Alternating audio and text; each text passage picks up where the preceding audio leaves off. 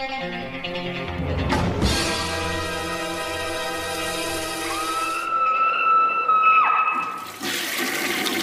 guys, what's up? It is week 268, and to be honest, this is going to be kind of a short week. I got vacation coming up this weekend, so I'm filming this even earlier than usual. Not that you guys need all this information, but hey. So the first one up is from Film Detective, and this is the brain from planet Arous, or Arous. 1957, and this director, he kind of worked in a lot of B-movies. He ended up directing The Seventh Voyage of Sinbad, which is an absolute classic with special effects by Ray Harryhausen. He also directed The Deadly Mantis and Attack of the 50-Foot Woman. Now, basically, this guy was always kind of ridiculed because the producer, he kind of had low means to make these movies, and essentially his effects were kind of shoddy. So this is a plot. The plot of The Brain from Planet Arous is it's kind of a typical science fiction plot. It's been kind of ripped or done a dozen times, and through the commentary, they point out a bunch of movies that came before it, which I wasn't as familiar with, of course, because the historians on this commentary track are 100% perfect at what they do.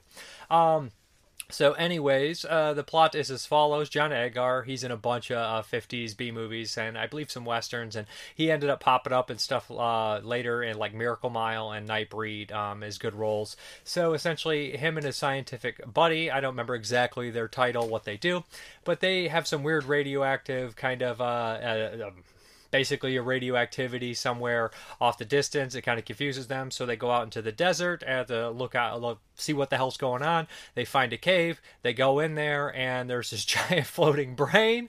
So The Brain is not the only movie with a giant floating brain, of course. Anyways, the brain enters John Agar, and it disintegrates his friend with some radioactivity. The brain has this power to it's like a floating Hiroshima. It can just cause these bombs, nuclear warheads, whatnot, and just do it to whoever and whatever it wants. So John Agar is kind of possessed by this brain, and so he goes back to his girlfriend, his fiance, and his father-in-law, and all this. And he seems a little odd. He's been gone a week. His buddy's gone, and fairly quickly, strange things start to happen. A plane explodes, and we know it is the brain doing this inside John Agar.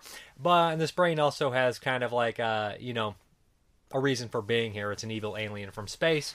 Come to find out, there's another brain on his tail, and this initial brain that took over John Agar is a criminal, and is an escaped criminal, and we have another brain coming to look for him. So think of all the 80s movies that rip this kind of deal off, right? We have I Come in Peace, of course, The Hidden, and then we have other kind of alien escape movies like Terror Vision, Night of the Creeps, Critters, all these where it's like this alien doesn't belong here, and it accidentally got here. The Alien Factor by Don Dohler. The list is it's a very standard kind of sci-fi trope setup. I enjoy it myself. So it's up to the good alien brain and Joyce. What is her name? Joyce Meadows is an actress here to stop John Agar and the brain. The cool thing about this movie is, besides, it gets into a little, like, the political deal where he calls in all the world leaders and said, this is what you're going to do. Here's a demonstration of my power. But when John Agar does turn, like, controlled over by the brain completely, his eyes go, like, gold. And they're, like, these giant, bulgy eyes. And apparently John Agar said they were miserably painful. He, in fact, blamed his later-day glaucoma on wearing these contacts, which is a very nice, cool story in the commentary. So it's just like, wow. And the way they reveal when they initially show when he's wearing the contacts and he's evil is through a water cooler, and like you could tell there's some cuts in there, some jarring, but they try to make it look like there's no cuts. And then like he's looking down and you see his eyes through the water cooler, and then he comes up and he's like this, and he's like, and you're not going anywhere either. It's a fun B movie, right? If you can I don't mind practical effects when they're a little shoddy, especially in 50s B movies. It's a certain charm that people like, and I am one of them.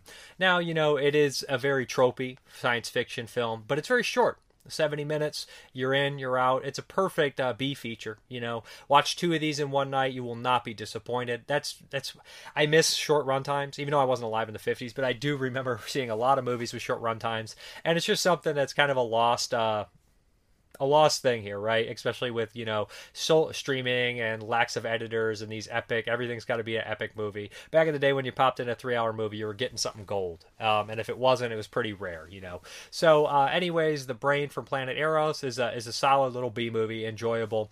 And there's some iconic images in here where somebody attacks a brain with an axe. I feel like that stuff's been used later down the line. I think it's actually in the intro to Ernest Scared Stupid, if I'm not mistaken. The one where it shows all the cheesy B movies, and Ernest is doing his cheesy faces. So essentially, the features again always shine on the film detective releases, and this is no different. We have two featurettes from Ballyhoo Motion Pictures, The Man Before the Brain, director Nathan Euron, and this goes through a bunch. I don't remember which one. Before the Brain, which feature is which. They kind of both tackle a lot of the same things. The Man Behind the Brain, The World of Nathan Euron, I believe that's the second one, led by C. Courtney Joyner, who does a great job, also was a director as well. But the first one just kind of breaks down a lot of his movies and points out that this guy, he did The Attack of the 50-Foot Woman, The Deadly Mantis, The Seventh Voyage of Sinbad, and just goes through his entire career, The Black Castle. So I'm just like, wow, this guy had a really nice little prolific B-movie horror career. That's good stuff. And the commentary I like a lot because it has film historians, and they do the deal where a lot of these film historians they interviewed a lot of these people when they were still alive, since John Agar's passed, and all these different people and producers and stuff like that. So they have archival audio footage with them, so they'll introduce it during this scene. And Tom Weaver's got a wonderful voice. I believe that's the one with the wonderful voice. Reminds me of Robert Forster.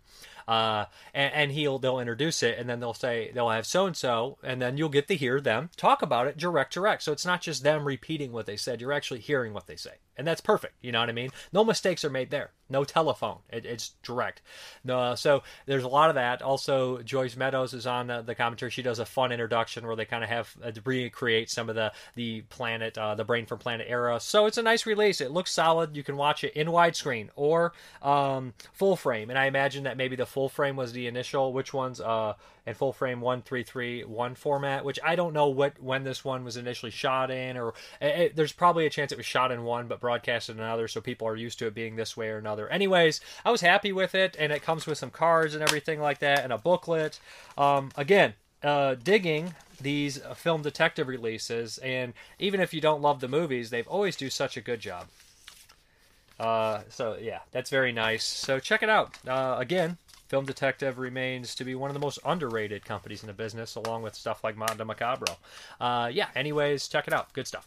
Okay, the next one is a Patreon pick, and it's a Chris Rivers Patreon pick again, and his was basically just pick something you haven't had a chance to get to. So recently, within the last couple of years, I bought a bunch of imports, Hong Kong imports, of movies that I had maybe on DVD or heard of in passing, and that were a good price. And this one is Fatal Vacation.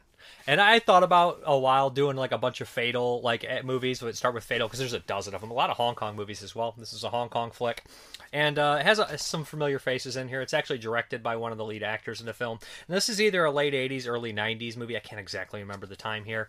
But this one is a pretty wild film. So just to let you guys know, it is Region A. So if you guys want to import and you're not region free, you should still be good on this. Don't need to be region free for some of them Hong Kong releases. Fatal Vacation. This kind of stuff is made for me.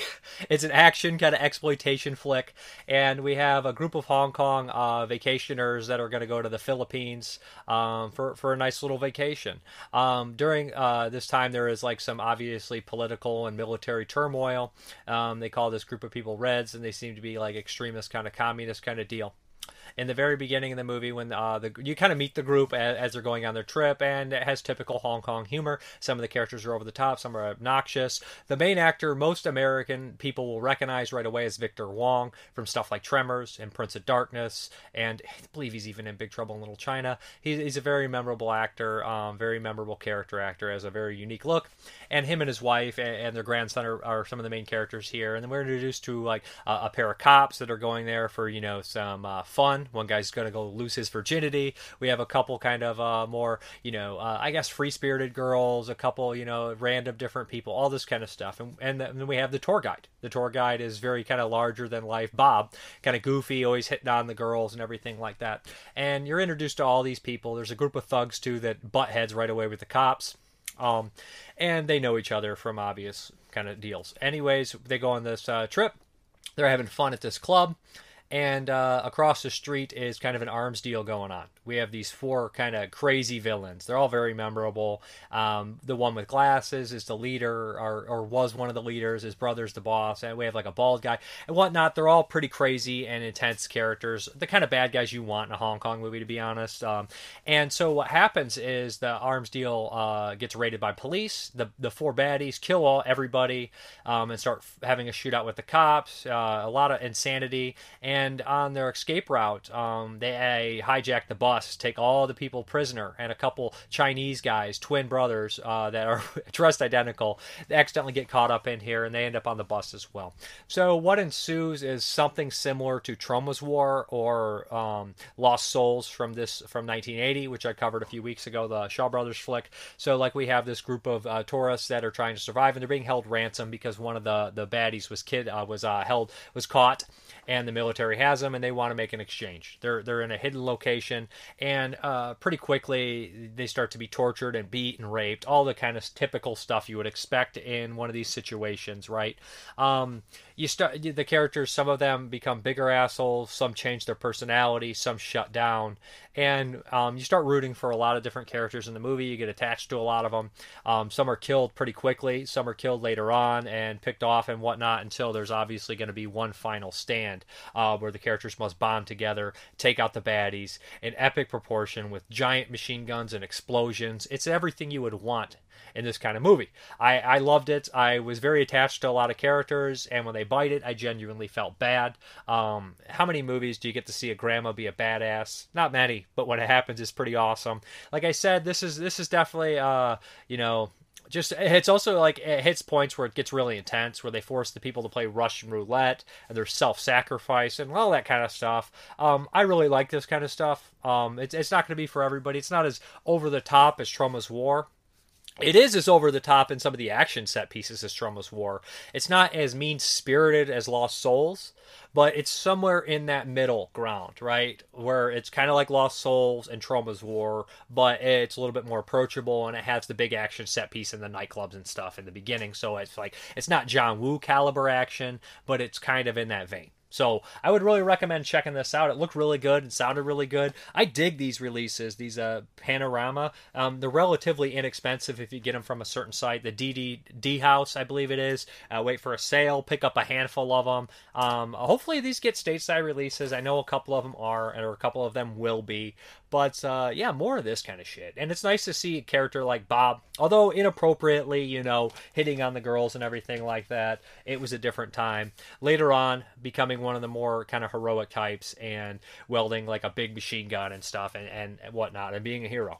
So, it's normal people having to overcome insane circumstances and become heroes in an awful kind of situation. So that is Fatal Vacation. Recommended. Check it out. Good stuff.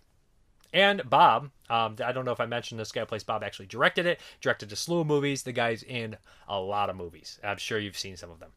Okay, we're going to hop into those 1980 movies. They did this to you! They're trying to turn us against each other!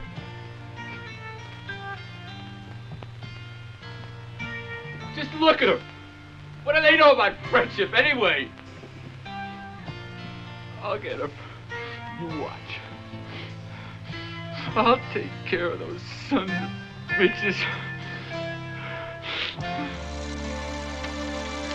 Watch it, Alan. I'm shooting.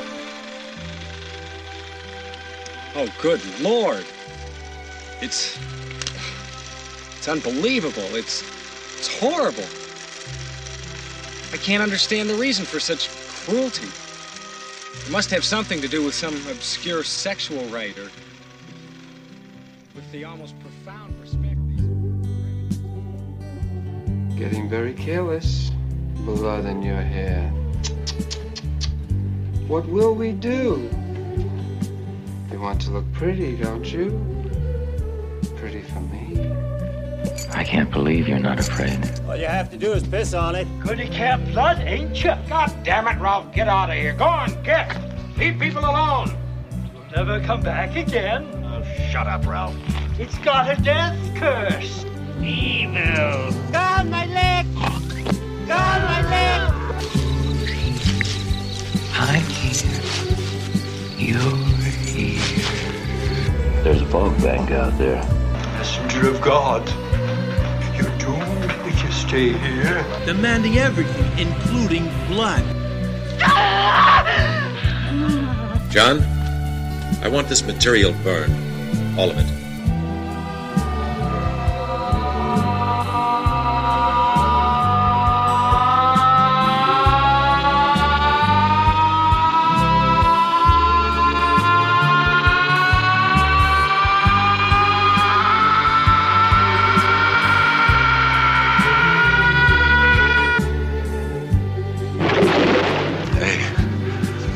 I ain't the crazy one. Remember? In the lake, the one who attacked me, the one who pulled me underneath the water. And he's still there. Used servitude. I think you will all meet again. In hell! I'd have mercy on his soul. He was one ruthless son of a bitch. Wendy. Stay away! Darling, light of my life. I'm not gonna hurt you. You didn't let me finish my sentence. I said, I'm not gonna hurt you. I'm just gonna bash your brains. I'm gonna bash them right the fuck in. Well, Dad, are you proud of me now? Do I measure up? Huh? My son was a son of a bitch, and he was no good. That's it. My son is dead. I don't want to talk about him no more. Oh, Cindy, you're gonna die.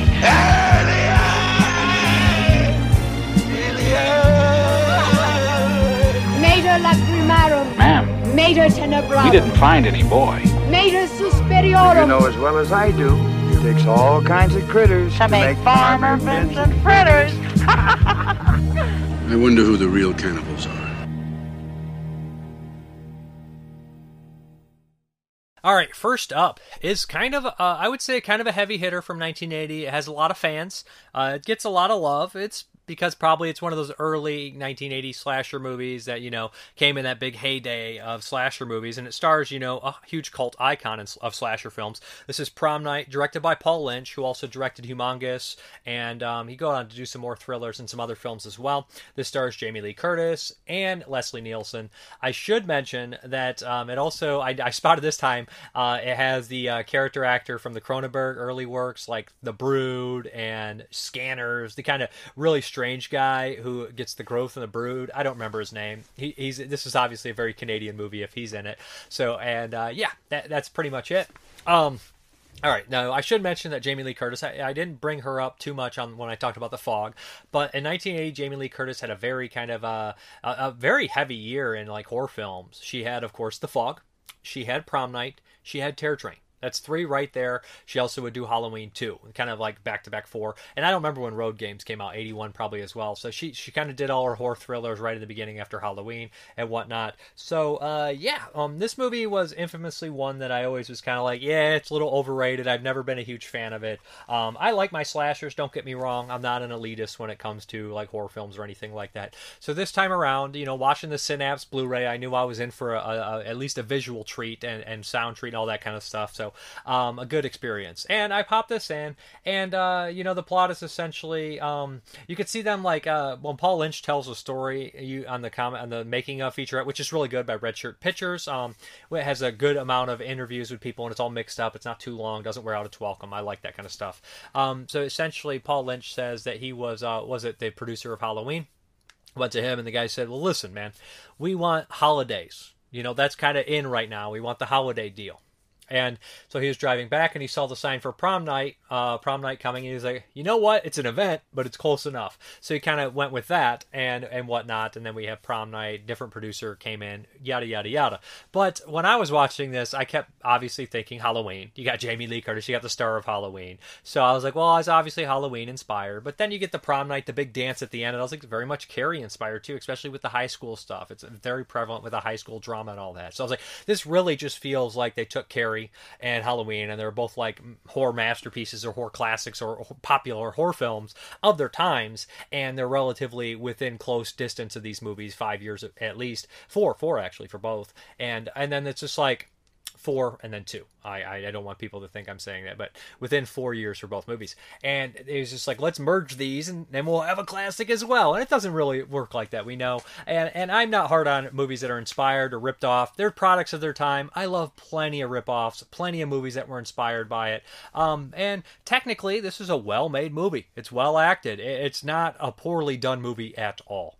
So, and it has the disco backdrop, right? As another movie of 1980, it has a huge disco backdrop. At least the soundtrack is House on the Edge of the Park, and I love that. So the music in Prom Night, although kind of lifted from other movies and altered, all the hit songs and altered, is fun.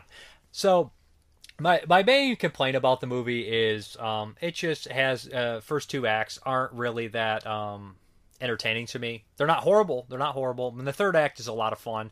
And all in all, I end up coming down. I like the movie. I like it. This was probably the best experience I had with it.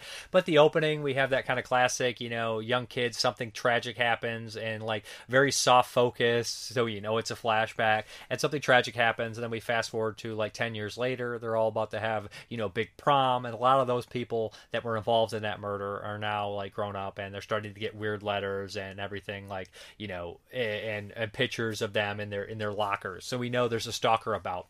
At the same time, we have so many red herrings in this movie. We have the janitor, who I mentioned earlier is the Canadian character actor who just looks creepy. I'm the creepy janitor. I could easily be the killer, right? And maybe some of these tropes were, helped push forward by Prom Night as well. And maybe a couple of them came initially from Prom Night. So who knows? And then we have also the escape mental patient, right, who was wrongly convicted of the death in the very beginning. So he's out. Well, that's Halloween, right? So, oh my God, this guy's out there. Maybe he's the guy. And then we have the father, who played by Leslie Nielsen, one of the greatest actors ever. Later this year, he'd do Airplane and change his image forever. And so like, we have Leslie Nielsen, right? And he's the father of somebody who died, so he could be it. And then it's all these red herrings. And of course, it all's coming together at prom. We have the bitch girl. And she basically gets this thuggish guy who reminds me of Buddy Repperton, but more so John Travolta from Carrie, to kind of carry out her desires and everything like that, very much like Carrie. And what happens is a big climax at Prom Night where a bunch of people get killed. There's a couple fun characters, a lot of the characters I enjoy. There's a scene of nudity and whatnot.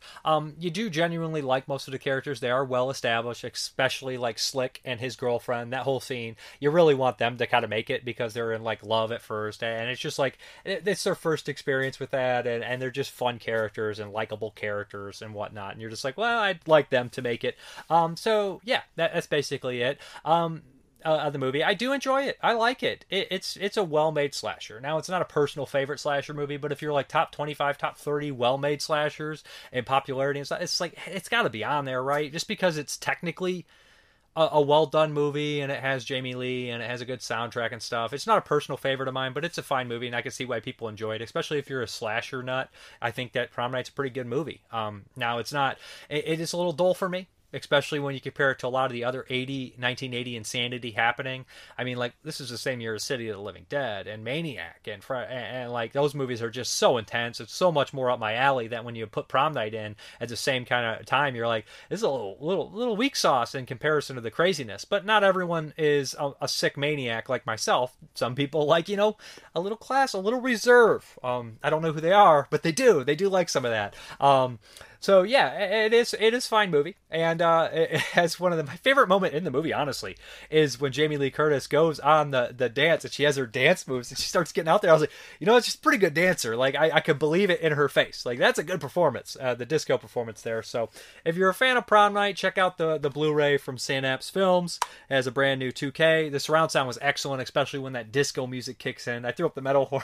Disco music. I'm just fucking around. I always throw up the metal horns as a joke, anyways. If you're not throwing the metal horn, if you're too serious throwing up metal horns, it's just like, come on, it's just too much.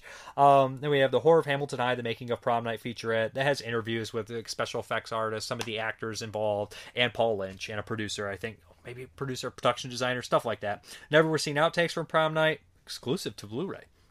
And some other things, motion still gallery, original radio spots, all that kind of stuff. So Leslie Nielsen's also good in it, and they tell some fun stories about him, similar to the fun stories they tell about him on Creepshow. So yeah, anyways, Prom Night, fun 1980 slasher movie. Don't expect to see it in my top 25, but you never know. Maybe I'll have a change of heart. Yeah. Okay, the next up is Death Ship. Starring legendary actor George Kennedy. It's got Richard Crenna. It's got Sal Rubinex in here. And those are pretty much the actors I recognize. Nick Mancuso is an actor that I know I've seen before. Sal Rubinex role is very small. This is a Scorpion release, the second printing of it, brand new scan from the 2K negative. And Death Ship I've seen before. This is a rewatch. It's been a long time, trust me. I don't know why I'm going to tell this story, probably because I don't have that much to say about Death Ship. But as a young kid visiting my cousins and aunt and uncle in Columbus, I used to bag and stop at a video store. So when we went to the video store, there was Death Ship sitting there, and I was like, Death Ship. I was like, I want it. Can we rent this? And like, why are you going to rent it? Because we got to bring it back to the next day and whatnot. It's just going to be a hassle. So I couldn't rent it. But when we were leaving, I was like, Ma, Dad, we got to stop at this video store. I'm like 10. I'm like, because I love the cover. The cover art is badass, the original cover. You'll see it in here. And it's just got the boat in the middle of the ocean. I loved anything water horror, basically hoping there would be a monster in it of sorts, right? And I was like, Ma, you gotta please stop at this video store. I gotta convince them to sell me Death Ship. I used to do this sometimes. And like, this is in the heyday, maybe the early 90s, right? So they're 8, 9. They don't want to sell you tapes in the 90s, I guess, early 90s. So I go in there, they would not sell me Death Ship, the bastards. So for years I couldn't see it. I think I ended up ordering a tape or renting it from another video store that was around my house, and I eventually found it. And I remember being okay with it. So rewatching Death Ship this time around, a lot of people complain it's a big Shining ripoff made the same year. I don't know how fast they could make this after seeing Shining or whatnot. I don't know the date on Shining, but that's going to be hard. But the book was out, so maybe they read the book, and it does feel kind of like, The Shining. But people going crazy from a possessed item, a house, or whether a boat, it's not really a new thing. It's not really a Shining thing, right? I mean, but you could see some similarities for sure. The shower of blood, take the elevator of blood. And there's just stuff like that. That's just little tiny things that feel kind of like it, but not too much, right? George Kennedy being the Jack Torrance character in the movie. So George Kennedy is the captain of a boat. This is his last passenger boat. This is his last ship sail or whatever. Richard Crenna, from Rambo, or First Blood, I should say. He's in Rambo 2 as well. But, and The Rape of Richard Beck, which is kind of a deep cut for Richard Crenna, but a good role nonetheless. So essentially, he is going to take over for George Kennedy. This is his last trip, and George Kennedy just doesn't like people. He loves driving the boat. He's good at it. He's a great captain, but he hates people. He hates doing the whole, bureaucratic bullshit with all the people. How you doing? Have a nice day. So him and Richard Crenna have to go down for dinner. We meet kind of all the principal characters that are going to be in the movie. We see Sal Rubinex up on the stage, kind of just chatting up with everybody, entertaining everyone. We see Richard Crenna and his family. We see, Nick Mancuso, I believe, and a very religious kind of strange lady who's a character actor herself, and George Kennedy. You get all their demeanors, all who they are. Essentially what happens is we have kind of a shoddy sinking boat kind of deal where it's really unclear how these survivors made it, and it's just not done very well. Like they show like the is it the hull of the ship at the bottom, basically, where the engine room all flooding, and that's pretty much it. I don't think it's the whole. Whatever. I'm not a first mate. I'm not a ship guy. Right. So anyways, it sinks. They make it on the lifeboat, and this giant big boat is kind of pulls up, and they board it.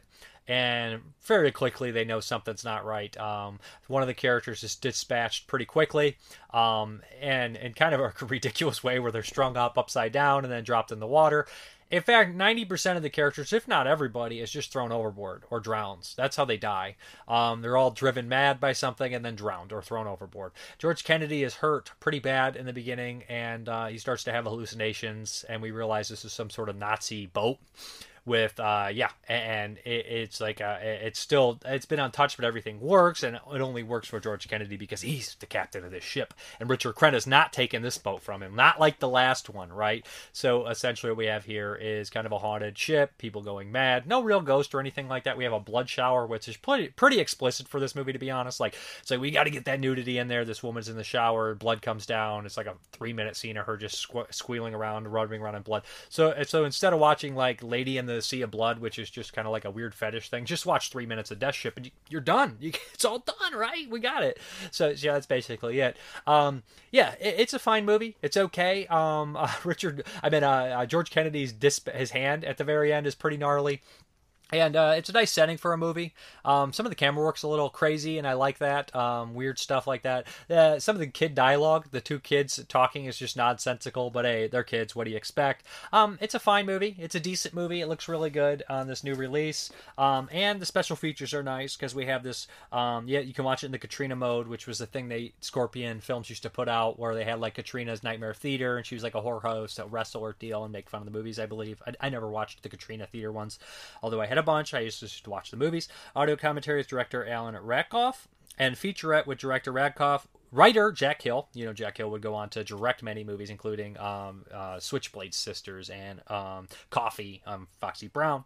Actors George Kennedy, Nick Mancuso, which is great to hear George Kennedy talk about the movie since past, of course, and talk about Richard Crenna and how funny he was on set, and how gross the Death Ship actually was. Slimy, nasty, disgusting.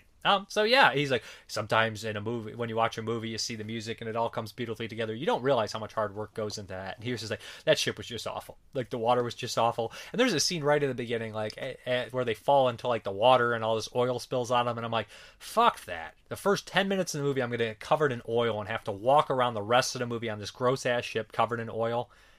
Like, you could tell George Kennedy and Richard Crenna were like, God damn it. Like, right? I would have immediately been like, I'd have just looked over and I'm like, are you fucking serious? Like, you don't really register that.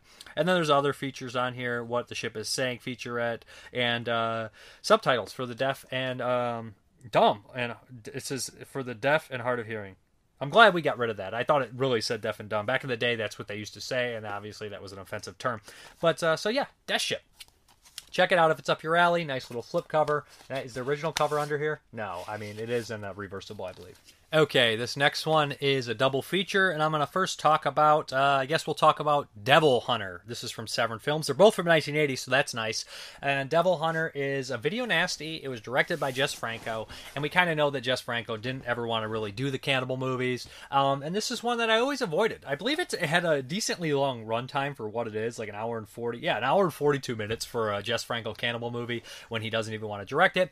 So you can tell, like, Franco kind of steered away from the cannibalism a little bit, right? And he focuses more on like a kidnapping deal. So what we have here is a group of baddies. Some have a couple familiar faces in here. One of which is the bad guy from Terror Express and Mosquito the Rapist. I believe he pops up in one of the Dario Argento movies as well. He's got a really kind of a unique like German look, just made for a 80s bad guy, right?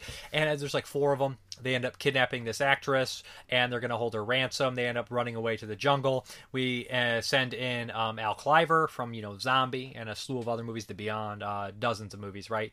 And who's the other actor? Antonio Mayans, who's a Jess Franco regular. These two got to go in, rescue her, and bring her back. And meantime, in this jungle, there is a group of natives that worship this devil hunter, I guess. He's like this big god to them or some sort. Think like kind of like a King Kong-like character, but he's not huge.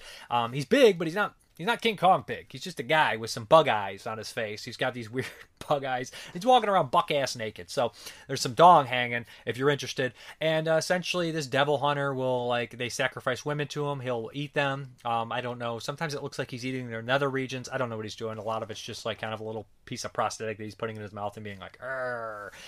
So yeah, devil hunter goes around picking off people while Al Cliver tries to make a deal with these bad guys and rip them off. Who's ripping who off? There's a lot of, there's some rape in it, of course. There's some, the special effects aren't necessarily super graphic, if I remember, but there is some, obviously, a lot of sexual content in the movie. And I'm going to be honest, this and Cannibal Terror bleed together because the plots are fairly similar and stuff like that. And they share some of the same cast and whatnot. To be honest, watching Devil Hunter, I always heard it was one of the worst cannibal movies. And I've seen a couple worse, one of which is Cannibal Terror, which I'll be talking about. And I don't think it's all that bad. I like Al Cliver. I like some of the cast. I mean, the women are gorgeous. All the women in here are gorgeous. And you got to give it props for showing dong in a movie, right? And they do try to black it out a little bit. You can tell, in the shadows. But this is Blu-ray, baby. This is Severn Blu-ray. There's no blacking out Severn Blu-ray. So, anyways, the fight scene is a little cheesy at the very end, but hey, it is what it is. It's Devil Hunter. Gotta like Al Cliver, right? I mean, I didn't know he did a Jess Franco movie, to be honest. I think that's pretty cool. So as special features are concerned, we have interview with director Jess Franco, and I don't know if this and Cannibal Terror were shot together. I believe Jess Franco was the producer, or if The Cannibals was shot with it, which is another Jess Franco cannibal movie from 1980. Or did he do 4? Did he do it? I think it's just Cannibals from this year as well. So anyways, Franco's super prolific. It does look decent. I mean, it's a jungle movie. It's not like poorly shot like some of his later day stuff when it was on video and you didn't really have much to do, you know what I mean, with money and anything like that. But if it sounds like you like Devil Hunter, check it out. I didn't hate it. I kind of enjoyed it. And it's another video nasty I could check off the list. Another 1980 movie I could check off the list. Another Al Cliver movie I can check off the list. Okay, the next one up is going to be Cannibal Terror from 1980 as well. And I had seen Cannibal Terror. And in my memory, it was kind of cataloged under the worst cannibal movie around. And, you know, and after that, I had seen stuff like Primitives. And I really liked Primitives. And I'd always heard Devil Hunter was bad. When I watched Devil Hunter along with this, I was like, that's not bad. So Cannibals, I think, still sits with me as the worst jungle cannibal movie ever made. I still need to watch Jess Franco's Cannibals. Maybe there's some ones. Now, it's not the worst jungle adventure movie I've ever seen. I think that would be Jess Franco's Golden Temple Amazons. I think that takes the cake for it. But so here we go. And I'm a Franco fan. Don't get me wrong, don't hear me badmouthing Jess Franco. But Cannibal Terror, I feel like this was possibly produced by Franco. I can't 100% remember. So yeah, here we go. I believe that Antonio Mayans, Robert Forster. I mix them up, right? I mix these names up, to be honest. I think Robert Forster is A.K. Foster is Antonio Mayans, or am I mixing these up? I'm sorry. I'm not perfect, but it's just a Jess Franco regular here. So Cannibal Terror has a similar kind of story. This time around, Antonio Mayans, or Robert Forster, is also a criminal. And him and his partner, they end up getting involved with like kidnapping these children of this person, and they end up running up to the jungle. There's a really long scene here where like they're trying to break into a boat that's played for comedies, and it's just like, okay, we get it, hurry up. This movie has a lot of let's hurry this up here going on. So essentially what happens is they run to the jungle and they're trying to get away, and a group of people are after them to try to save the kidnapped victim, and then I believe there's even a police force after those people, yada, yada, yada, and at the same time, there's a group of cannibals going around kind of eating and ripping everyone apart. This is makes note for me because there is a couple fairly graphic, violent scenes in here. This did make the video nasty list, if I'm not mistaken, and one of which I think they use like an animal corpse, and it's like, you see the rib cage and everything, and it's like ripped everything apart like that, and that is a fairly graphic, like the cannibal scenes, like the actual gore in there looks pretty good. It looks pretty good, and it's much more gory than a lot of the other stuff would be, you know, and some of the other cannibal movies, especially, you know, Devil Hunter. But the one major critique where it's so poorly done is the actual natives themselves. These are the most unconvincing natives I've ever seen in any movie, anywhere, period. Like, and I would even say that they're as unconvincing as stuff like the parody movie Pleasures of the Damned. And what's the other one they made? They made a couple of these kind of parody cannibal movies, and which I think are really funny. The other one I think is better. Not Pleasure of the Damned, but the other one. But they're even more unrealistic than that. Like, you literally see like French or English guys or whatever, like with mutton chop sideburns and like mustaches, and just like guys that just look like not like them at all. And there's like, and you're just like, and they're just so not into it. Like, you see them laughing at times while they're like supposed to be cannibalizing a body. They're like, and you see like giggles, and it's just like such a mess, such a half-hearted effort in that department. But people could get some unintentional laughs from it. Of course, there is a rape scene in the movie. There, you know, like right away the bad guys are at this hideout, and they have connections to the other bad guy, and one of the baddies, who's the Franco regular, rapes like a woman. And that's where we get here, and these are tied up. Somebody takes vengeance, like, and essentially it's just them being picked off. It's not a great movie. Like, I don't have that much to say about it. I don't remember that much, even though I've seen this thing twice now, and I don't think I ever need to watch Cannibal Terror again. It's not a wonderful movie, to be honest. I'm sorry. They even mentioned the sideburns here, and so it's exactly a talking point. I didn't read the back here, but even Severin mentions the sideburns and comb overs. I have to read this because it's hilarious. Even and this is like the laziest review ever. Now it's just reading the back of the case here. It's not even a review. Even by the sleaziest standards of 80s Euro trash, it remains a film that must be seen to be believed. When a pair of criminal knuckleheads and their busty mole kidnap the young daughter of a wealthy tycoon, they foolishly choose to hide in a local jungle infested with ferocious cannibals. What follows is a mind-roasting exercise in atrocious acting, gratuitous nudity, and gut-munching mayhem by a ravenous tribe of flesh-eaters who inexplicably sport comb-overs and Elvis sideburns. Robert Forster in Confessable Orgies of Emmanuel, Pamela Stanford, White Cannibal Queen, and Burt Altman, Zombie Lake. What a lineup. Starring an infamous Spanish-French co-production that was banned in Britain as one of the original video nasties, and now presented uncut, uncensored, and mastered in high def for the first time in America. Yes, these do have features on them as well. The Way of Flesh, an interview with Alan Daru, a.k.a. Alan W. Streve. Spirited Beehive, an interview with Patrice Altman. Spicy deleted scene. I wonder what that is. Probably more sideburns. Anyways, Devil Hunter, Cannibal Terror. Pick it up, especially if you're a video nasty completist or you like cheesy cannibal movies or maybe some laughs. I mean, these ones are fairly inoffensive when you're looking at the cannibal movies from this year, because you have Cannibal Holocaust and Eaten Alive, which both really include real animal deaths in there, so that's going to put some people off. And I don't think I noticed any of that in here.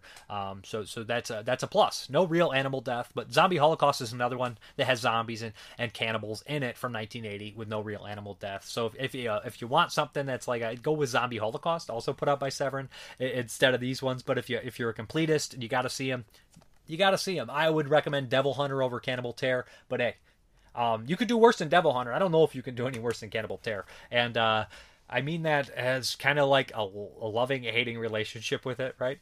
Okay, next up is another 1980 movie that has some love. It's actually been remade, and this is Charles Kaufman's Mother's Day, a Troma release. Of course, this is actually put out by Anchor Bay. Like I said, it was remade, written by Darren Lynn Bousman. I can't remember who directed it. So Mother's Day is a movie that I was always kind of okay with. I never loved it, but I know that some of my friends really dig it, and it has a good reputation.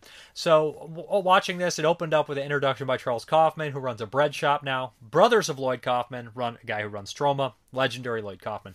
And Charles Kaufman's like, this is not something I would make originally nowadays with the violence, and it does have the comedic elements added with the horrific gore, which is something that would become very prolific later on. And you're like, yeah. And then you hear him, and then he, of course, just becomes super cheesy and goes back on what he says and has a gore gag in the bread shop. And you're like, that's the Kaufman I know, or the Kaufmans I know. They're obviously very much brothers. They're very fun. So we open this movie up, and we have this older woman who's in like this weird self-help group, and she ends up giving these two people. It's kind of like I guess love your neighbor and stuff, find yourself, hippy dippy kind of bullshit thing, 1980. So they kind of get together, and she's going to give these two a ride home. And they have some weird plans for her. They're going to rob her, possibly kill her. They're like, oh no. But Granny's going to pull a fast one on them. And her two boys kind of end up like hijacking the car. And the family kind of kill these two. We have a graphic head getting chopped off and other things. And then they kind of go to their, like, I don't remember if we go follow them any more than that, but you kind of set up who the villains are, and then we kind of cut back to the major characters of the film. We have these three women that meet every year for vacation, and you kind of get glimpses of who they are. One is kind of a rich woman that like has these big fancy parties with wacky over-the-top characters. One of them is kind of like dating a loser kind of freeloading boyfriend that she's obviously kind of sick of, and then the other one is kind of taking care of her sick mother that just kind of berates her. So like we have all these set up who they are and everything like that, and they meet every year. And they do a random where the hell they're going to end up kind of deal. And this was kind of neat because there's an interview with Eli Roth on this. And Eli Roth at the time was big stuff. He still is kind of. And he loves horror movies, and he loves Mother's Day. And he was basically pointing this stuff out. He's like, you know what? I never realized how much Mother's Day inspired me in my own movies until it was kind of like looked back at it and was like basically the Hostel 2 setup is, these group of girls, we meet them and then they go on the trip and whatnot. And then we switch to the villains. And he's like, Mother's Day does that. And he starts saying all these things about it. And the first time I watched the special features, I kind of just would like, I don't see that. I don't know what you're talking about with the television and the pop culture shit, which is in, the two baddies, Adley and Ike. And I was like, I don't see it. I saw more of it this time around. Maybe I'm just getting smarter. Maybe Eli Roth, I don't know. Maybe I'm just getting dumber. We don't know. Maybe a little bit of both. How's that work? I don't know. But so this one, I had just more appreciation for it. But the thing that really won me over, it's not really, the villains, Ike, Adley, and Mother. It was the trio of women. Just their relationship together. They genuinely seem to love each other. They have good, back and forth. And when they're put in, obviously they're going in the woods camping and they're going to run into the bad guys. Think Hicksploitation, Texas Chainsaw style, right? And after that happens, you really start to pull for them. And they have this wonderful flashback where they kind of helped each other out. And you kind of see their dichotomy amongst each other, how they work and how they interact with each other. And I was like, this is really well done. This stuff is really well done. and a lot of it is kind of like your torture kind of stuff, you know. And you see Mother kind of controlling the kids and teaching them how to be bad, how to be criminals, how to be violent.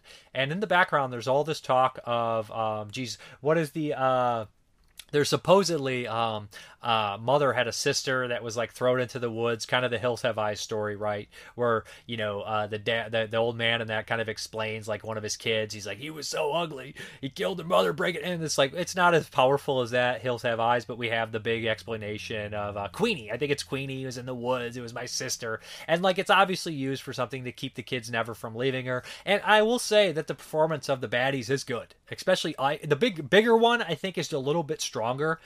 He's got the dead eye, and he's just got this big voice like this, and he's got a really iconic look with the helmet and all that stuff like that. I think I like his performance best of the baddies. But the Mother does have some fun moments, and she's got some ridiculous over the top shit that's good too. But of course it turns into like they have to fight back, Texas Chainsaw kind of stuff, and it has a really knockout kind of a little ending on top of it, like all these movies did, right? And I know Art Editor mentioned that, how like, you know, Maniac, you know, had to have the Carrie ending, and everything after that had to have, every time the Carrie ending, right? Every movie had to have that. Friday the 13th, Maniac, Mother's Day. So many of these fucking movies did have that, and that's genuinely there. And I do agree. There's always that kind of that hit on the end of it, and these horror movies. You know, I would like this to get another release. I don't know if this is out of print, but it's a decent looking release. It sounds okay. It's not some like, oh my god, this is an amazing knockout release. I'd like to see, you know, Vinegar Syndrome, even Scream Factory, Arrow, anybody grab Mother's Day and put it out. And like I said, it was remade. And I don't love the remake at all. I think the original is vastly superior, and I think the remake is well acted and well directed. I just hate the writing. It's a worldview of human beings are monsters and they're trash. Now watch them and then watch me write them as aliens. Like, I know I should even bring that up because I'm talking about the original, but I've always felt that about the remake, and I'm not a remake hater. You guys know that. I like my fair share of them. But I always felt that remake of Mother's Day was a very dreadfully serious movie, while this Mother's Day is just, it kind of is weird and different, so it can get away with a little silliness or bizarreness, even though the fucked up stuff hits harder in this than it did in the remake. The remake just is like, this is real life. Look at the humanity. Look how shitty they are. And then it's just people make poor decisions and don't act human, and I'm just like, I don't understand like where you're coming from. If you want to pull that kind of off, I'm going to pick it apart if it's not realistic. This one I don't have that problem with because it has that weird quality. You know, it does have that trauma stink on it, for good or worse. I mean, for good or worse, for better or worse, you know? And like, it kind of gives it a little bit of a way to kind of like embrace the ridiculousness and not be from such a grounded world, even though it does feel fairly grounded at the same time. So, and at first it does tonally kind of have like this goofiness with the characters, like just people random around the street, and you're just like, this feels strange. And it does it feels less goofy towards the end. And the killers do have nice demises, really nasty stuff, which you enjoy. So yeah, check out Mother's Day. Might be up your alley. You might like it. You might hate it. Who knows? I enjoyed it this time around. And another 1980 movie here, Schizoid. Yeah. And I had never seen Schizoid. This is a 4K. It looked gorgeous. It also comes with X-Ray, which I had seen. It's been a long time since I watched X-Ray. I did not cover it here. Maybe I'll watch it next week. But yeah, the double feature here. So Schizoid. Great cast in Schizoid. Let me double check. It has Klaus Kinski and Christopher Lloyd, of course. And I know there's a couple more people in this. This is a canon film. Mariana Hill is the one that I wanted, and Richard Hurd. I definitely didn't want to forget them. Richard Hurd was in last week's Wolf Lake, and a good performance. Now he plays a police officer in this one, fairly good. Now, Klaus Kinski and Christopher Lloyd, to me, in the same movie, is just kind of like, what? So Mariana Hill, I know from Messiah of Evil, which I adore, and she has this opening scene where it's kind of framed around her story, where she seems to have lost her mind in true Lovecraftian style. And so when I seen Mariana Hill right away, I said, I think she's kind of like nuts. Like every time I see her in a movie now, I'm like, Mariana Hill is crazy. Like, I think she's a little crazy. And so when I was watching Schizoid, I felt that right when I saw her. So essentially, Mariana Hill's going through a divorce. Her husband, I don't remember what he exactly does, but they still have in contact. They seem fairly friendly with each other. And so basically she is going through this kind of self-help group, which is mostly predominantly women. There's a couple guys in there. Klaus Kinski runs the group. Can you think of any doctor you would want less than Klaus Kinski? I fucking can, especially a psychologist. So Klaus Kinski also has a daughter that he has problems with because the mother died under tragic circumstances. And, you know, she's not all there. Weird incestuous thing going on with Klaus Kinski and his daughter. daughter, which doesn't sit very well, especially when you hear the kind of weird shit he used to say about his actual daughter, Nastasha Kinski. So boom, I was like, that's just uncomfortable. So basically there's a group and there's a lot of like women in there that have their own, they always talk to each other. Sometimes they hang out of work. Christopher Lloyd's also in the group. He also is a handyman, so he runs into Mariana Hill here and there. So fairly quickly people are starting to get picked off in fairly graphic detail and whatnot. The women from the group. And there's so many red herrings in the movie. You're like, who's the killer? Who could it be? Yada yada. It's fairly obvious right off the bat who the killer is in this movie. It's probably the most poorly disguised of 1980. One of them at least, right? Richard Hurd comes in. He's a police detective, and he's good in it. He's fun in it. And yeah, so it's got a nice little cast. The very end of the movie, we have like this big standout, like with all these people, all the crazy people that are still alive or suspected killers are in the house in this area, whatnot. And you kind of know, like, they tell you almost everything that's going on. And if you're interested in this one, it's pretty decent slasher film. The kills are good, for the most part. Klaus Kinski is solid. Christopher Lloyd is good. Klaus Kinski, you see why he did it, because it's just like, I get to sex up to all these women. And he's just one of these characters that you watch and you just always, like, he just has a lot of screen presence because he's just fucking bonkers, right? Christopher Lloyd has a really kind of uncomfortable performance, but good. Mariana Hill is good, and she fits that role perfectly because you see her, you're like, she wanted her to be a little out there, and it's well done. And like I said, everybody in the movie does a good job, and it's a decent movie. Very, very predictable, but that doesn't really hold me back. As far as the it looks great in 4K, sounds good, and it's a Cannon film. Which and you can see like a lot of the Cannon horror films of this one also. This year's New Year's Evil. I think it's a little better than New Year's Evil, personally. But yeah, I'm sure there's a bunch of other Cannon movies from 1980. I don't know how many of them are horror. But anyways, they were getting in on it. Schizoid. It's worth watching. If you're a big fan, check it out. It looks great on 4K. As far as the features are concerned, I don't think I popped in any of the features, unfortunately. They were on the DVD. So, disc-containing films. Shooting by March, a brand new interview with Schizoid writer-director David Paulson. Hide the Scissors, brand new interview with Schizoid actress Donna Wilkes. Blood in the Jacuzzi, a brand new interview with Schizoid makeup artist Erica Eulen. A Wellesley graduate, a brand new interview with Schizoid actress Flo Lawrence. Ultraviolent Vengeance, the talent and technicians of X. Okay, so I really should have popped in the features. It's kind of shoddy on my part, but you know what? Watching as many 1980 movies as I can, sometimes you get a little lazy. You get a little lazy. It's greedy. It's lady. Greasy lazy. Sorry, I don't know why I did that Stallone, a terrible Stallone impression, but that's just what it reminded me of. Anyways, let's get out of here. I'm talking about Schizoid way too long. Next up is a first-time watch for me. This is an Australian flick from 1980. This is Nightmares. This is the Umbrella Blu-ray. This is also known as Stage Fright. Like 4 or 5 movies called Nightmares, 4 or 5 movies called Stage Fright. This is not the popular movie for either title, right? And who directed this one? Is it a name? John Lemon. So, yeah.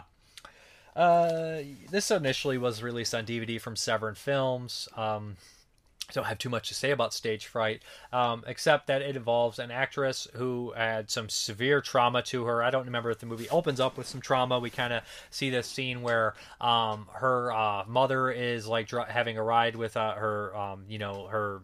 Basically, she's cheating on the husband. They're having a ride together. She's having a drive with her boyfriend, and there's a car accident because the boyfriend is being real sleazy, and the daughter's in the back seat. She's traumatized by this, especially when she tries to help her mother. She ends up cutting her own mother's throat with the glass in the windshield. This fucks her up for life, and obviously right off the bat, you're like, well, there's no mystery to what is going to happen here. She ends up becoming this stage actress. She's in this big play, and a lot of things are triggering her, yada, yada, yada. Although they never show her actually killing anyone, we have this point of view kind of style and these weird hallucinations and flashes, and people end up starting to get killed from this play. You know, maybe it's like somebody behind the scenes at first, or a bit actress and a stage manager, yada, yada, yada. We have this asshole director, and also hanging around is this really creepy, kind of sleazy reviewer, and he's just very flamboyant and ridiculous. I can't think. He reminds me of a character from something like, there was this one movie from 1970, and I don't want to mix them up. Was it Goodbye Gemini, where we had that kind of idea where like we had this real sleazy kind of older man who was like interested in a lot of the characters in the movie? If that might be the one, if I'm not mistaken. He reminds me of that kind of character. So essentially we have this group of people. and they're all going to get picked off. The one thing that I'll give the movie props for is, using the glass kind of motif was kind of cool. Of course, the killer used the glass because they were messed up by that. And, like, a lot of, like, nudity, right? Like, and nudity in strange places, like people running through the alleyway naked, I believe there's that, and getting slashed at and whatnot, if I'm not mistaken.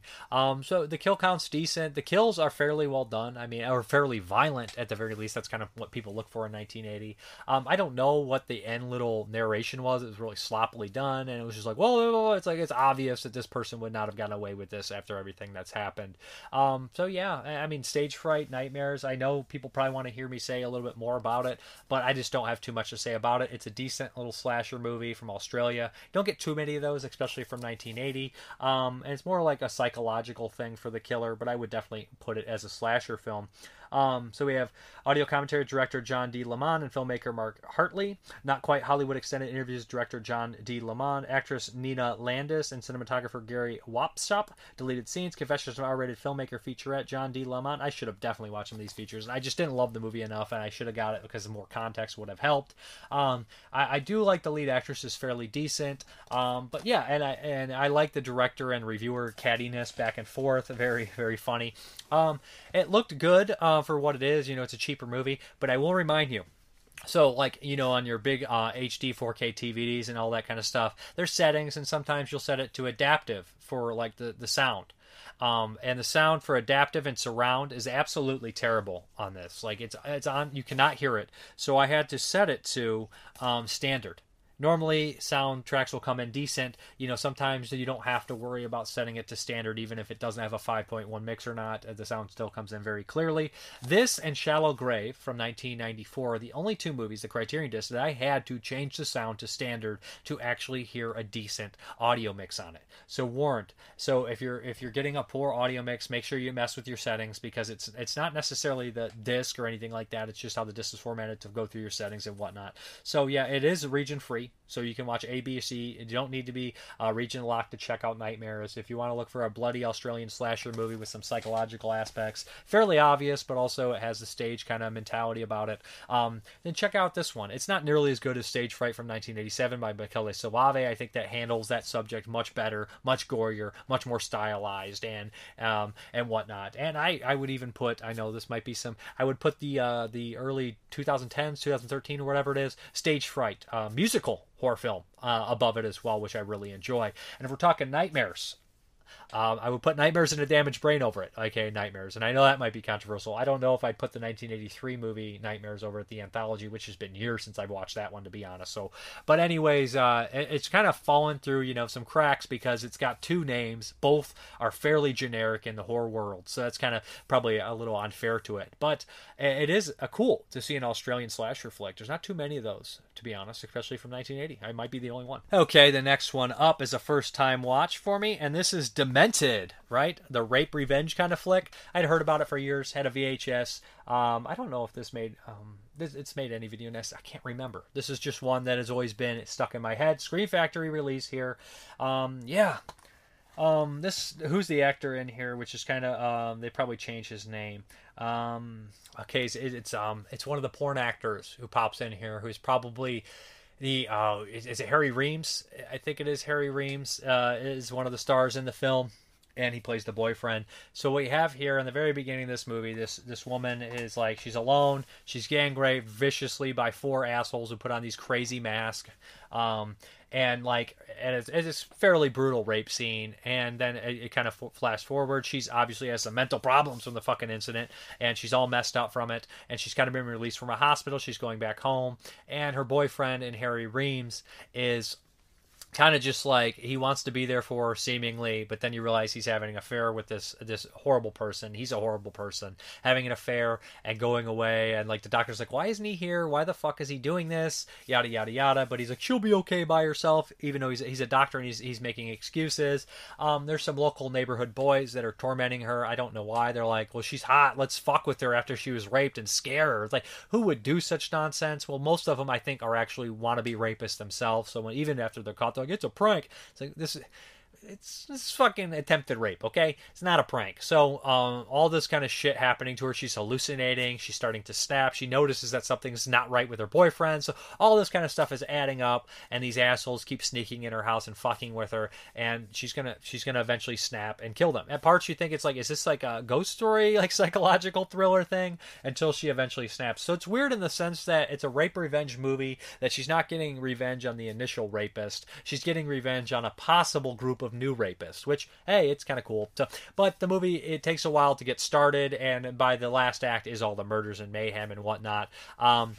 All the characters in the movie are fairly garbage. It's very strange that we have the lead actress here who has an English accent, American accent, I should say, and then like her sister has this heavy English accent, and she comes in and she's like, I don't know what you... And you're just like, I don't know, maybe she didn't grow up here, yada yada. They don't care to explain it. I don't care to think too much into it, but it just doesn't sit right. It is what it is, right? I mean, people that could probably put a magnifying glass under any movie and be like, well, these guys are brothers, but they both... This one has a Northern Kentucky accent. This guy has a West Tennessee accent. This ain't right. Yada, yada, yada. That doesn't stand out to me too much. But when one has a voice like this and the other one has like a very English voice, it does stand out. I mean, there's not much. So the lead actress in here, as much as you want to feel bad for her because she's obviously a horrible rape victim, like from a horrible rape, you're like, I feel bad, but she's just so... Her presence is, she's just like, I want it, and she's just like screaming at the top of her lungs, which makes for an entertaining movie in the sense that it's completely a bonkers ass performance and super weird and like just uncomfortable. And now while it doesn't, like, if it would have been like maybe a stronger actress, it would have probably been a better movie and could have really got you. And like again, I'll bring this movie up, I always do, the actress in Dream No Evil, she has that certain like sad quality about her, and Pigs and stuff like those movies, like that actress in that role really helps the movie majorly. Or even Mary Mary Bloody Mary, I remember having some kind of good performance in that movie. And it's not, those aren't really rape revenge movies, but they're definitely psychologically, focused horror thriller movies, and they really sit on the actress's performance. Toys Are Not for Children is another one, and those movies are really held up. It like kind of lives or dies partially in those movies on that actress's performance, and this one does as well. What you get is this over-the-top bonkers-ass performance, which kind of adds a layer of camp to it. Or I don't even know if you call it camp, because people argue it's like camp's intentional, whatever. I don't want to get into it. Unintentional hilarity to it, I will say, right? And it's just like, she's out to lunch. The character portrayal is out to lunch, and she's supposed to be, but at the same time, you don't know. It's a wacky ass performance, and it's just like one that you're like, I don't get. And Jamie Gillis is such a piece of shit in this movie. It's like, dude, your wife was just raped. Can't believe you have the nerve to go out and cheat on her right now. It's just like, come on. But it is what it is. It doesn't have too much going on except some weird psychological nonsense and silliness until the last act where she starts to kill people off. There's no features on it. I remember back in the day that it was funny. I don't know, but Scream Factory is like, we're not going to touch Miss 45 because that's just too much for us. But they released Demented, which is a rape revenge movie that's probably more offensive just in terms of the lack of depth that it has in comparison to Miss 45. But that was a long time ago. And I could see companies at first kind of being like, well, we don't really want to touch Miss 45 or this or that. And then like as it kind of opens up and more companies are doing it and they see that there's not much backlash, you could see why they would just be like, well, fuck it. Why not? Or maybe it was a catalog title deal because they don't have any features on it. Maybe they got this with a catalog with a deal with 4 or 5 other titles. I don't know. I don't want to just randomly assume a bunch of stuff. But anyways, Demented. A strange release from Scream Factory, right? It seems like somebody else would have put this one out. It's just right. They're kind of like Demented. It's a fucking 1980 rape revenge movie. It's kind of a strange release from Scream Factory, to be honest. And it's not a great movie. It's not great. But hey, I'm glad I got to watch it for the first time. And hey, it's got Harry Reams in it, so that's pretty cool. All right, we're here for Blind Spot. I don't know why these are considered blind spots. Whatever. This is your pick, and this is whatever the second part of that trilogy anime that we watched a few months ago is. How do you say it? Kizumonogatari. This is part 2. It has a little subtitle. I'm not 100% sure. I forgot. So basically, we pick up where the first part left off. There is a third part we'll cover down the line. And the first part, I complained, was a little bit too much setup. It was kind of set up between the young schoolboy and his girlfriend, or would-be girlfriend, blossoming love.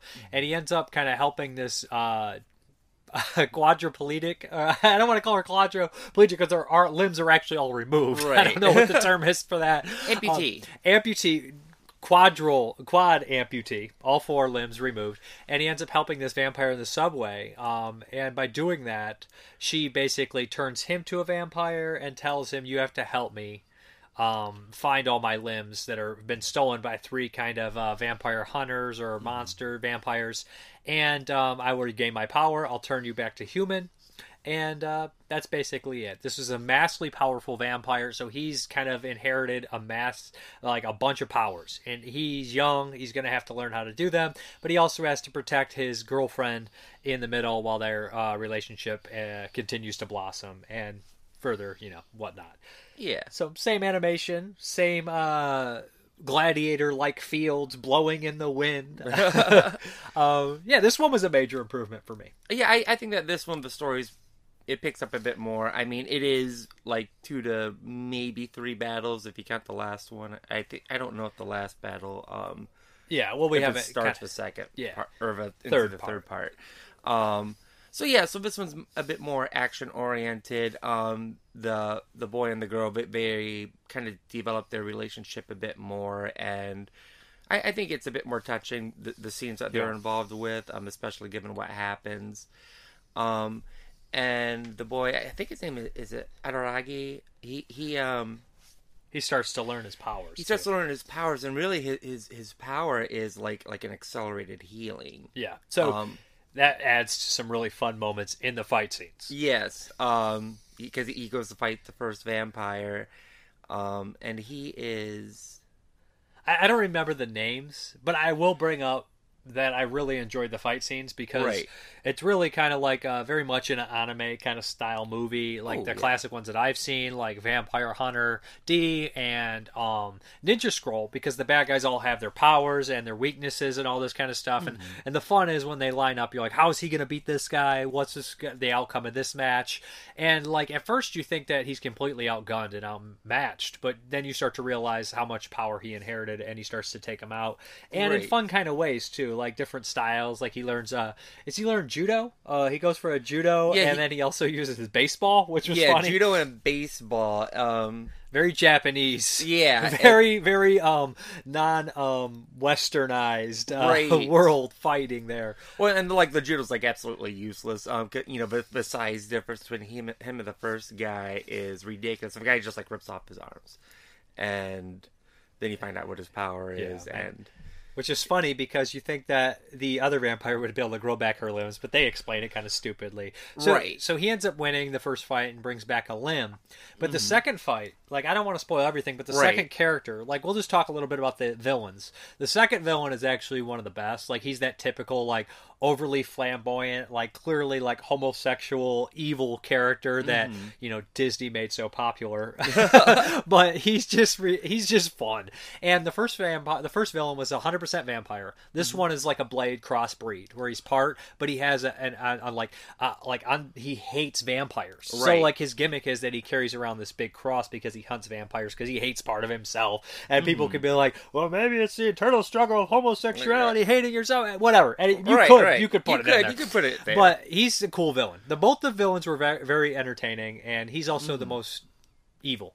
I don't know, but he's pretty fucking evil compared to the first guy. He's pretty ruthless compared to the first guy. The first guy has, the loyalty. He loves the fight, the hunt, that stuff. The villain you can understand. This guy is just a son of a bitch. Right. And then we get to the third villain. And he's all human. All human. Which makes him the most dangerous monster of all, as the Monster Club has taught us. Yes, it is. The Monster Club has taught us. The most evil creature is man, Oh, that deep cut for Monster Club. Man's a real monster. Remember those? Like, every club needs a monster, and ours is Vincent Price. All right. Sorry. Okay. So this one, it, like I said, the animation style, even going back to like when we watched it first, like it still does like the weird cutaways, like the fast cuts, like flashing the text. But I feel like it's a bit more developed in this one. It's not as obnoxious as it was in the first you're ready episode. For it too. My only negative about the movie is it's a Japanese complaint in a lot of stuff. It just never, it takes like 6 endings. You're like, is this over? Nope. Is this over? Nope. Are we over yet? Nope. Are we into the credits? Kind of, sort of. We're not over though. And that's my only complaint. I'm good on this. If you have anything else to say, you can talk in depth if you have anything. I don't know if there's anything more in depth to say about this. I mean, it's a fun, neatly animated little project. I'm excited to see where the third one goes, but I don't know if there's really, I don't think that these are movies that we could go too in depth with. Without just spoiling. Right, without everything. spoiling, because the plot is very simple, and there isn't a whole lot of cutaway. It's not even a large cast of characters. You get three bad guys, and then we got the guy who negotiates the fights. Yeah, you got the negotiator, the vampire he's fighting for, the main guy and his girlfriend, and then three blokes that have the vampire's limbs. Yeah. And when the vampire gets her limbs back, the way that what she does with the limbs is, I think, really cute and kind of creepy. It does that style of anime that Dragon Ball would do. Where one point they're really badass looking, and then the next shot they're little kids. You see that in a lot of different anime.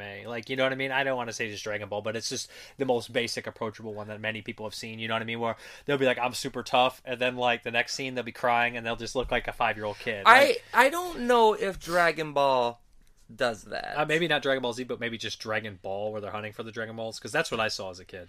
So in a lot of anime they have the standard look, like the full scale character model, and then if they go to a comedic beat, they do the super deformed style. They turn to DKs, the DK chibi. Yeah, the chibi style. They call them chibis. Chibi. It means like a small thing. I want a whole genre of Japanese movies called chibis, where it's ghoulie ripoffs, like Gakidama, the Demon Within. Is he a chibi?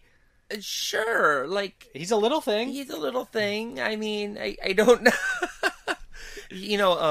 Ironically enough, not ironically, but when you watch Sailor Moon, so Sailor Moon's daughter from the future is just a super deformed version of Sailor Moon, and her name is Chibi Usagi.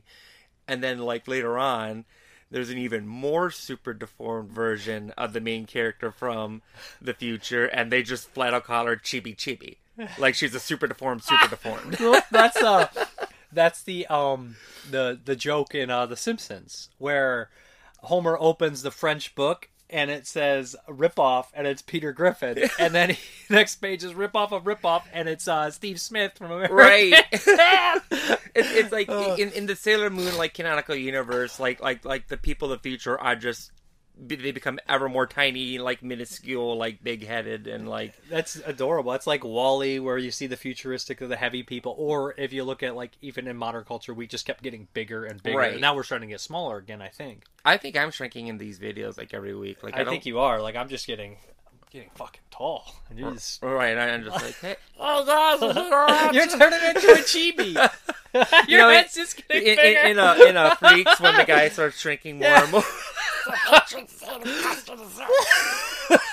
Oh, San Flan. Where's that shithole? It's the patron saint of custard desserts, and then it's just the last one is the guy from Waxwork. He's I don't know why we're talking about Freak. Yeah, I don't know what happened. Anyways, I'd give this a 7.5, and comparable to a 6.5 in the first one. Yeah, I mean, I much more enjoy this one.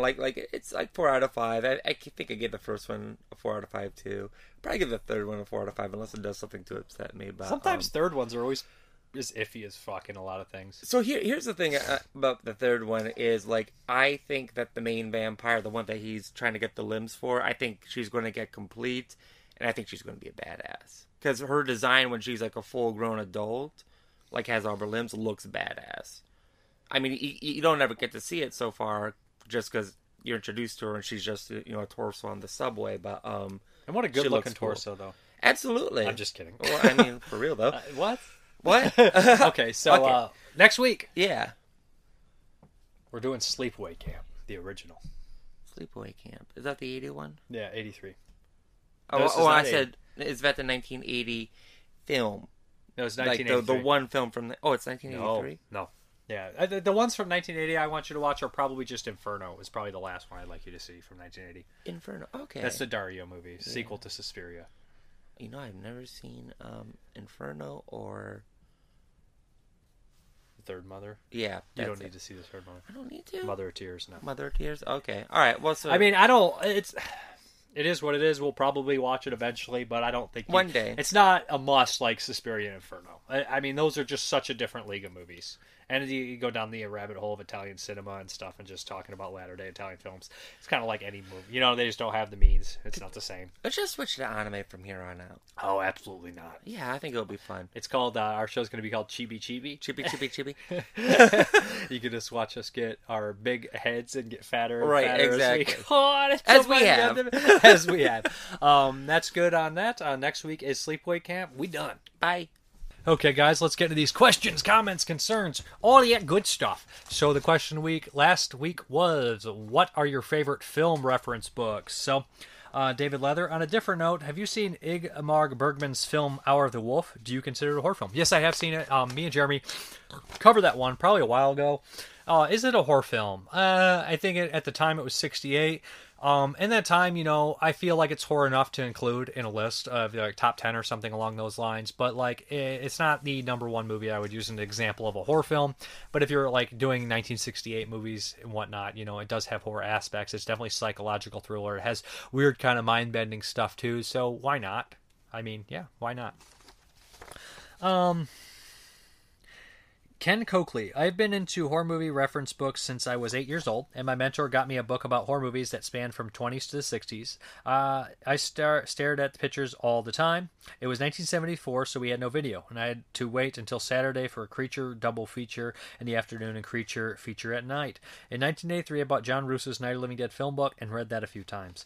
One of my best scores was an all-night horror movie marathon at my local theater. They had a couple vendors, and one night I scored Book of the Dead, A History of Zombie Films, Night of the Living Dead, Street Companion, Crystal Lake Memories, Top 100 Horror Movies, Lost Boys, Friday the 13th, Halloween, Nosferatu. Oh, these must be book adaptations. Dr. Caligari Comics, Dawn of the Dead poster magazine, a Game of Thrones graphic novel for my best friend, and I spent a little over $100. Very good. One of my favorite books is Splintered Visions, which I bought for only $20 from Mike Barnes, who made the documentary Para, Remembering Lucio Fulci. He's a local guy and a friend that I see at shows. Anyway, the book is amazing. I think I just picked up the same one. We're talking a Troy Harworth book. Ya Punk.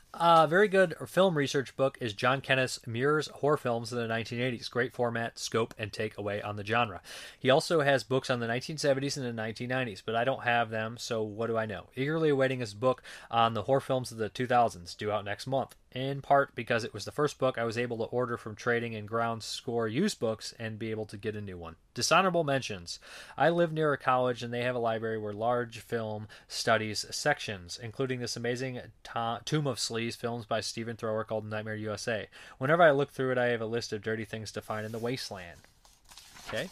Though not horror specific, the book Destroy All Monsters I picked up a lot, documenting all films with appearances of punks, even if it's some poser in the back of a party. It has an amazing design and kind of shitty attitude to the films it covers. On a different note, you speak kind words of Graydon Clark's movies. It's worth seeing Skinheads from '89. It's brutal, sharp pace. There's good production for it being made on a low budget. I gotta love how the people being hunted are from Berkeley. See, so I like some Graydon Clark movies. I think Without Warning is great, okay? I think it's a very fun movie. I'm not huge on Satan's Cheerleaders or anything like that, but, you know, Graydon Clark is a cool guy. I love Uninvited and Without Warning, and I'll watch anything he makes. And I think he's kind of an unsung, kind of low-budget kind of guy that, you know, deserves more recognition. And I think, you know, with the Blu-rays and DVDs that are released, I think he's getting some, which is nice. And I know he has a book out as well. He made a book about his career. So if you love Graydon Clark, check that book out. Sorry. Petrie Lampella. The Fog has always been my favorite Carpenter movie with Darkstar. It's just filled with great atmosphere and the story/setting feels so timeless. Mark Raven. My favorite book on film is 10 Years of Terror from Fab Press. Had it for 20 years and it's about British horror films of the 1970s. I'm still hunting down films from this book. Nice. Chris Rivers. One of my favorite film reference books has to be Shock Value by Jason Zioman. I think it's a perfect first read for anyone who wants to know the foundations of modern horror. Tony Gonzalez. Any horror recommendations to watch for Gay Pride Month? You could take this a lot of different ways. Like if you're a big horror fan, from 1980, there's two. Windows, which I'd never seen, which people say is offensive. But you could watch Cruising, which I don't personally find an offensive movie. Love that movie. Or you could go with, movies that have gay actors in it, or bisexual actors or lesbian actors in them. You could pop in, Silence of the Lambs for Jodie Foster. You could watch Anthony Perkins in Psycho or Psycho 2, or numerous movies that Anthony Perkins was in. Or you could go more for like a lesbian kind of deal and watch a lot of the Euro horror films, because they all have a lot of lesbianism, whether it's just Franco stuff or even Vampires by Jose Larraz. I think Vampires would be a very nice one to watch, and as Pride Month, or Daughters of Darkness, both kind of classic vampire films. You could go Vampire Lovers from 1970, but you could even go with something like Fright Night, or Nightmare on Elm Street 2, which has these gay elements in them as well. So there's tons and tons of movies. Now, like a movie has a lot of gay characters in it, right off the top of my head, I know there's a slasher movie called Hellbent, which I've not seen, and stuff like that. So like I'm trying to think of movies where I actually have just like outly gay characters that are actually not like super stereotypical. There's one called Savage Weekend, which the character is kind of stereotypical in a way, but he's the best character in the film. And it's not a beloved movie, Savage Weekend. It has David Gale in it, but the character who plays the homosexual in the movie is by far the best character, and he has the best performance in the film. So there's that as well. There's just a lot of movies you could pick. You could even do Shape of Water, although not 100% horror. It has Richard Jenkins in it, who plays a homosexual character, and he's I think that the way he's portrayed is a nice way, right? So yeah, there's dozens and dozens of movies. I'm sure I missed a lot, to be honest. It's just like dozens of like gay actors or actresses or whatever. There's just a lot of choices if that's what you're looking for. So RB, A Horror Movie for a Day is my favorite horror research book. Have you checked that one out, Dave? No, I have not. Ilk Vomit, you need a stamp graphic with pervert card on, or something to flash on screen when those awesome films come up. I definitely do. Pop Culture Massacre. I saw Baby Oopsie last year. While full moon movies are hit or miss for me, I was very curious to see this one because I'm a huge fan of comedian Libby Higgins. She plays the lead role, and I thought she did very well in this. She has a hilarious YouTube channel. Glad you found some enjoyment with it. Definitely works best with party favors. I'm working my way through 80s horror too. I'm about 25 deep and only 2 6.5 ratings. Nothing lower so far. 8 seems to be the average. I think the top 10 would be the most anticipated show of the podcast so far, at least for me. I think we're doing a top 25. We're going to have to record in 2 parts, but that show is going to be super long. Phantasm Matt, my favorite line from Clockwork Orange is, "Food all right?" Tried the wine. Love it. Travis Linscomb, question of the week. My favorite film research books are Murderous Passions and Flowers of Perversion, the 2 Stephen Thrower Jess Franco books. So thoroughly researched and impossibly dense career. Plus, Jess is one of my favorite directors and Stephen Thrower is one of my favorite film writers. I have a few Troy Howard's Giallo books that I enjoy, but I really want to pick up his Paul Naschy book, and I'm excited he's writing one about Umberto Lenzi. We need more Lenzi info and love in the world. Travis Linscomb says, hey Dave, I agree, the tone is very consistent on all John Rowland's work. I see what you mean. Good point as well. So yeah, and he says, I may be one of the only person who enjoys New Year's Evil. It's not amazing, but I enjoy it as a slasher. It's got a fun concept with the time zones and countdown. Seems like you are okay on it. That makes it sense. Nothing great, but it has its charms. Yeah, it's a lot worse you can do for New Year's Evil. At least you can put it on with a group of friends and have some laughs and enjoy it. It can be an enjoyable movie, right? That's why it's always funny when people, like, I don't want to call anybody out, but when you ask what's the worst horror movie of a certain year, somebody always answers something that's like fairly well loved, and it's just like, that's a personal thing. Like, that's clearly, you have no objective stuff here. Like, either you have seen a couple horror movies and you're not like a crazy deep diver, or you're just being like genuinely like objective, like subjective as fuck with it, no objectivity whatsoever. But hey, that's just, and now I'm being an asshole judging them, but it's just insane sometimes. Like, and everybody's got this hot take to argue, and it's just like, that's not the worst movie. Like, they'll throw something out, like 10 people say it's the best, and this person, it's the worst. It's like, just stop it. No one gives a fuck. That's like, I mean, if you genuinely have like some real argument, but most of the time it's just something stupid. Nick Weaver, tear on tape. Used it till the pages fell out. Me too, brother. Joachim Johansson, Into the Unknown, The Fantastic Life of Nigel Neal. And that was the guy behind the Quatermass films, if I'm not mistaken, the writer of the Quatermass films. Don Adams, the 2 psychotronic books by Michael J. Weldon, John Salo, Deep Red, and Australian Film. And Robert D., I'm a massive Gialli fan, so I've got the Blood and Black Lace book that was released by Dark Side Magazine a while ago, but I do need to get the So Deadly, So Perverse books. Jason Fetters, I grew up reading A Pictorial History of Horror Movies by Dennis Guilford, and he does a great job of introducing Universal and Hammer movies. I also like the Deep Red Horror Handbook by Chaz Ballin. Actually, any book you can find by Ballin is worth reading. He's since passed. He's passed away. Mike Mitchell, All I Need to Know About Filmmaking I Learned from the Toxic Avenger. Peter England. Michael J. Weldon's excellent psychotronic film and video guide books. Tim Walker, The Encyclopedia of Horror Films, The Complete Film Reference. Okay. Troy Howarth, The Encyclopedia, why can I say Encyclopedia of Horror Films, Horror Movies. English Gothic, Euro Gothic, and Universal Horrors. Corey Ernst, the first edition of John Stanley's Creature Feature Movie Guide. It's what got me into horror movies, and when I brought it at the Winchester Mystery Horror Gift Shop as a kid. Also have that book. I always read it as a kid. Jason Howard, definitely the already mentioned Psychotronic Guides, but also Teenage Slasher Movie Book. James Turner, Sleazoid Express by Bill Landis. Daniel Carlson, Nightmare USA by Stephen Thrower. Jeff Keith, See No Evil, Banned Films, and Video Controversy. Regional Grimsey, Analog Nightmares by Richard Mogg. Herbert West, not books so much, but Uncle Forey's Famous Monsters magazines and Fangoria, and lots of other magazines gave us lots of information. John Stanley's Creature Features was a good reference book and many editions. A Pictorial History of Horror Films was good. There's a lot of good ones. Many I have read about before getting to see a lot of them. Jeremy White, I have a humble but well-rounded cult film reference section in my book collection. I'm always on the hunt for new editions, but my tired and trues are Psychotronic Video Guide, Cult Flicks and Trash Picks, Creature Features, and Terror on Tape, some of which I've had for the last 2 decades. Justin Burning, both Bleeding Skull books, and I've always been a fan of Book of the Dead by Jamie Russell. Ed Spudnik, Monster Vision, the films of John and Mark Polania, the Polonia brothers, sorry. And the Polonia brothers, sorry. Polonia brothers. I can't speak right now. And here we go. Lots of good stuff here. So get your I don't have as many film books as I would like, so reading these is nice. Gabrielle Juliet, Ad Nauseum. Tyler Harris, the newer Cannibal Holocaust and Savage Cinema. Ruggero Deodato is pretty great. And this one's really long, so I'll do that last. Casey Botwin, Eaten Alive, Italian cannibal and zombie movies was one that really shaped my taste to come. Also have that book, used it for a college paper years ago. David Gibson, The Disaster Artist and Anything by Troy Howarth. Jeff Gardner, Spaghetti Nightmares for the weird Italian horror stuff, and this one I have from the 70s as a kid is pretty good. And that it appears to be some sort of making of King Kong book. That's what Herbert West asked. Mark Partridge, Deep Red Horror Handbook, edited by Chaz Ballin, that came out in 89. Carson Peters, there were very important for me, but the Gore Score and the Deep Red Horror Handbook. Now, Dennis Delaney, he wrote me a paragraph, actually a fucking thesis, but since he took the time to write it and list every freaking movie, I'm going to read them. So here we go. Let's check my audio. We got 2 bars. We should be good. Dennis Delaney. If I had to pick a place to start among many historians of the genre, I wouldn't hesitate to make my first recommendation Jonathan Rigby's trilogy of books covering the history of horror films in Britain, America, and Europe. American Gothic, 60 Years of Horror. Cinema.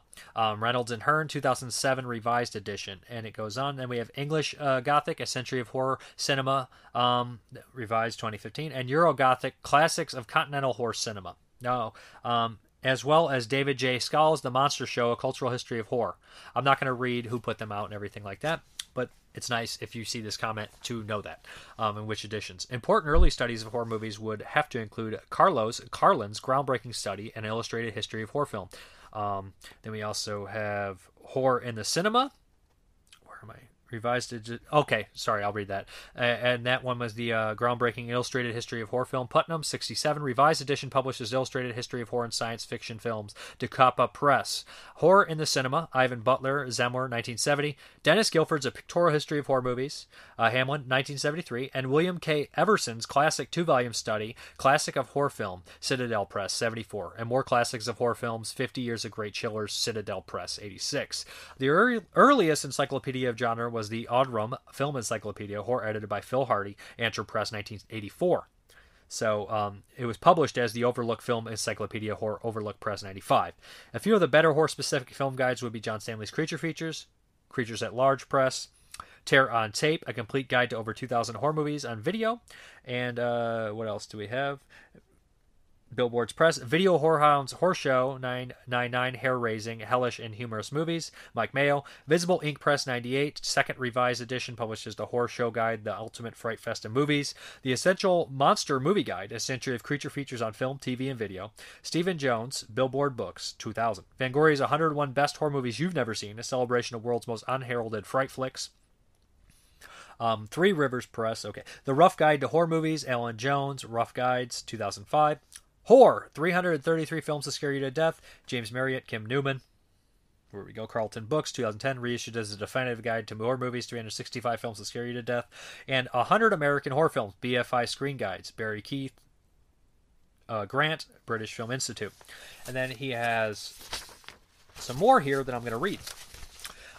There are seemingly hundreds of books dealing with the topic of cult, exploitation, and grindhouse psychotronic movies. If you've only got a room on your shelf for a few, I would encourage you to begin with the two legendary books by Michael J. Weldon, founder and editor of Psychotronic Video Magazine, entitled The Psychotronic Encyclopedia of Film.